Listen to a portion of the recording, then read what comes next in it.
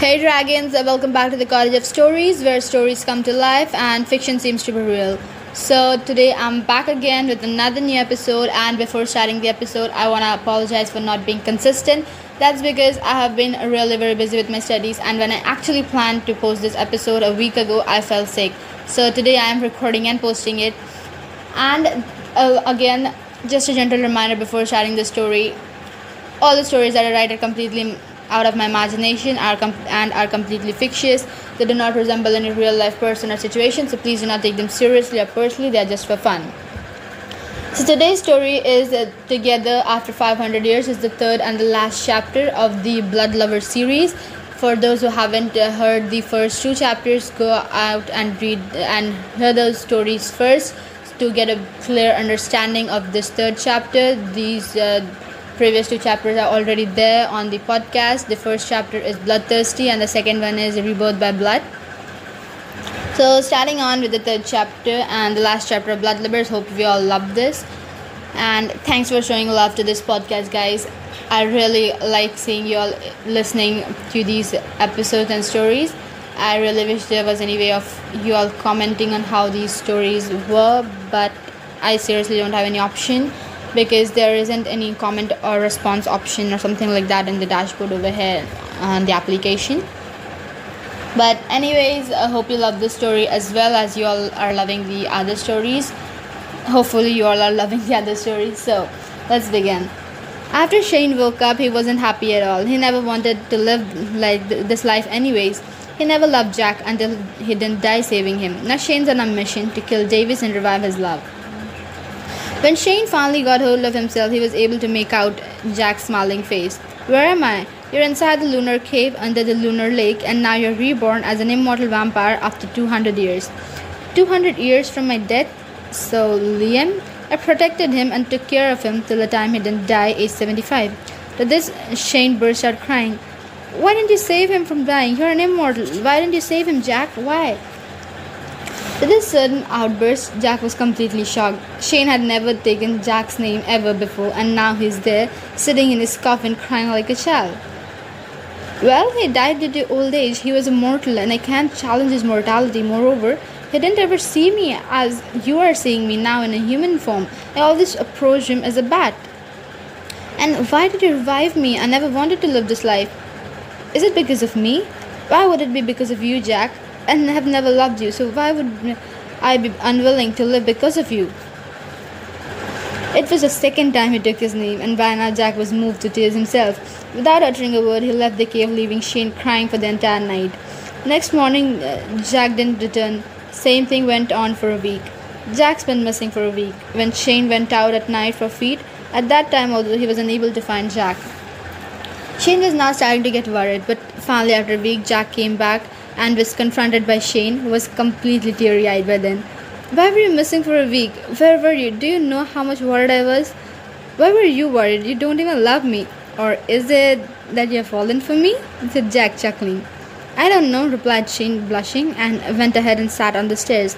Below the throne, Jack went and sat beside him. "How could you leave your home to a stranger? You aren't a stranger. You're my life, baby." Shane's face was red and hot by now. "So if I am the reason for you to be unwilling to live, then what is? Don't you have to sleep? It's daytime right now." "Sleep isn't as important as my love is. Don't worry, go ahead." Shane looked down at his hands that were placed on his knees. Taking a deep breath, he continued. "You see, since I was a child, I've seen my parents fight. Once they decided to part ways and get a divorce, but for some reason, which I don't know, they decided to reconcile, and then they had Liam. I honestly never wanted to live, but..." By now Shane was crying. Jack put his hand over Shane's knee and tried to comfort him. "You don't have to tell me if you don't want to. I'm really sorry for even asking you to tell me this all. It's alright. Liam was my only reason to live. At least he loved me truly." He then turned towards Jack and held him by his elbow, the first ever time that he touched him. "I'm so sorry for yelling at you earlier. I should have accepted the truth of Liam's mortality." Jack held Shane and pulled him in a hug, rubbing his head gently. "Please don't ever leave me," cried Shane, his head still buried in Jack's chest. Don't worry, I won't, said Jack, kissing Shane's head. In these 200 years, only one thing about Jack changed. His age now is 420 years old. His immense love for Shane is still the same as earlier. Why do I feel as if you've already fallen for me? What do you mean? I'm not. Oh, really? Alright, let's see. Wait, what? Before Shane could even complete a sentence, Jack gently grabbed Shane's neck and face and pressed his lip against his, and drawing Shane in for a deep and sweet French kiss. After 2 minutes, a deep and long kiss, when the lips separated and they slowly opened their eyes, Shane was overcome with shyness and his whole face turned red. So, now do you love me? Still shy, rather than replying verbally, Shane replied physically. He tightly hugged Jack, burying his face in his chest and nodding to say yes. Finally, when Jack was able to win Shane's love after 200 years, things were about to turn for worst. One day before leaving for having a feed, Shane asked Jack, "That day when I told you that I never wanted to leave you, you didn't said you were sorry for reviving me." Jack got up from the stairs and walked up towards Shane, who was standing near the crystal ball. "Well, I did feel sorry, but after hearing your reason, I felt what I did is right. I wasn't in your past, but now I am, so I want to love you forever and make your present and future the best," said Jack, bending down and kissing Shane. They didn't knew that the night held a lot within itself. Davis had found out that Shane's revived and can no way stomach it up their blossoming love. Unaware of being followed, both of them were shocked when Dagger came flying towards them. Jack was quick enough to jump in front of Shane and save him, but collapsed himself. "Baby, don't cry. This is Davis's serpent dagger. Its venom is killing me from inside. Don't kiss me or else you'll be poisoned too. I want to be with you in life and in death." "No, you must live to kill Davis and take revenge of my death. There's a wizard named Saint Rouge. Find him and he will help you kill Davis and revive me." After this, Jack died, or must say, his soul became quiet. Shane took Jack back to the cave and placed him in his coffin. As soon as he laid him down, Jack's pendant started glowing turquoise in color, and the coffin was surrounded by emerald green, same as happened during Shane's time. During these few weeks, Jack had taught Shane how to do crystal gazing. He decided to use this technique for finding the wizard Saint Rouge. Saint Rouge, what a weird name, he thought out loud. After gazing for hours, he finally was able to locate him. He lived in Upper Peninsula, Michigan. It was pretty far from Dallas. Shane needed to take a flight to go there. Or maybe just needed to focus and teleport, but tomorrow, not today. Tonight, he needs to sleep of the trauma he went through and believe that Jack is always with him. As soon as the night dawned in, he focused his best and teleported to the woods of the Upper Peninsula. It was 2 a.m. when he hiked his way to the old log cabin. When he knocked on the door, an old and crippled man opened the door. He had long grey locks and held a wooden staff and held a wooden shaft. "Come on in. Are you lost, child? I got to know about you from my boyfriend Jack. Jack Raiden, the 220 years old sanguine vampire. He died after taking a stab from Davis's poisonous serpent dagger while protecting me. He hasn't died, kid. His soul has just become quiet. How long will it be like it?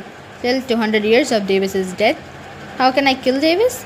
Take this serpent hook. Make sure you sneak up behind him and hook him on his neck from behind, taking the throat along," said the old wizard, giving Shane a black-colored chain from whose end a thick metal hook hung. Next day, he was back at the cave, practicing wielding the hook with Jack's cold body lying motionless beside him. Wielding the hook wasn't as easy as he thought it to be. It took him 8 full months to learn how to wield it properly and accurately. After 8 months of continuous hard work, he was finally ready to kill Davis and take revenge of Jack's death. One rainy night, he sneaked on Davis when he was just done feeding. He threw the hook around his neck, allowing the sharp point of the hook pierce through Davis's neck, killing him forever. That night, when Shane returned, he was happy to see that Jack's body was already warm and had regained his plum color. Now it was just a matter of a few centuries before he wakes up. Shane goes up to the crystal ball and, just like Jack did, bit his hand and allowed his blood to drip in it. Within a blink of eye, the time flew, and after long 300 years, Shane picked up the crystal ball and focused his energy on it and pushed it towards Jack. The moon pendant on Jack's body pulled the crystal towards it, draining all of its blood and energy, eventually awaking Jack. As soon as Jack sat up, Shane got teary-eyed and went straight to hug him. Teary-eyed, both of them got engaged in a deep, steamy French kiss. That very night, they went out for feet. After the return, Shane pulled Jack in for a deep kiss, and soon they were undressing, and finally, when after these long 500 years, they are together, they made out on the stairs of the throne platform. So guys, I hope you all love this story, and I know my voice might get a bit slow or very low while I'm speaking at times, and it might be that I'm speaking very fast paced as well, but that is because the fan is actually again making a loud noise in my room as usual.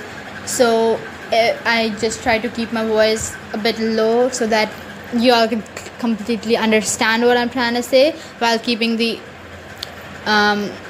pace in a control.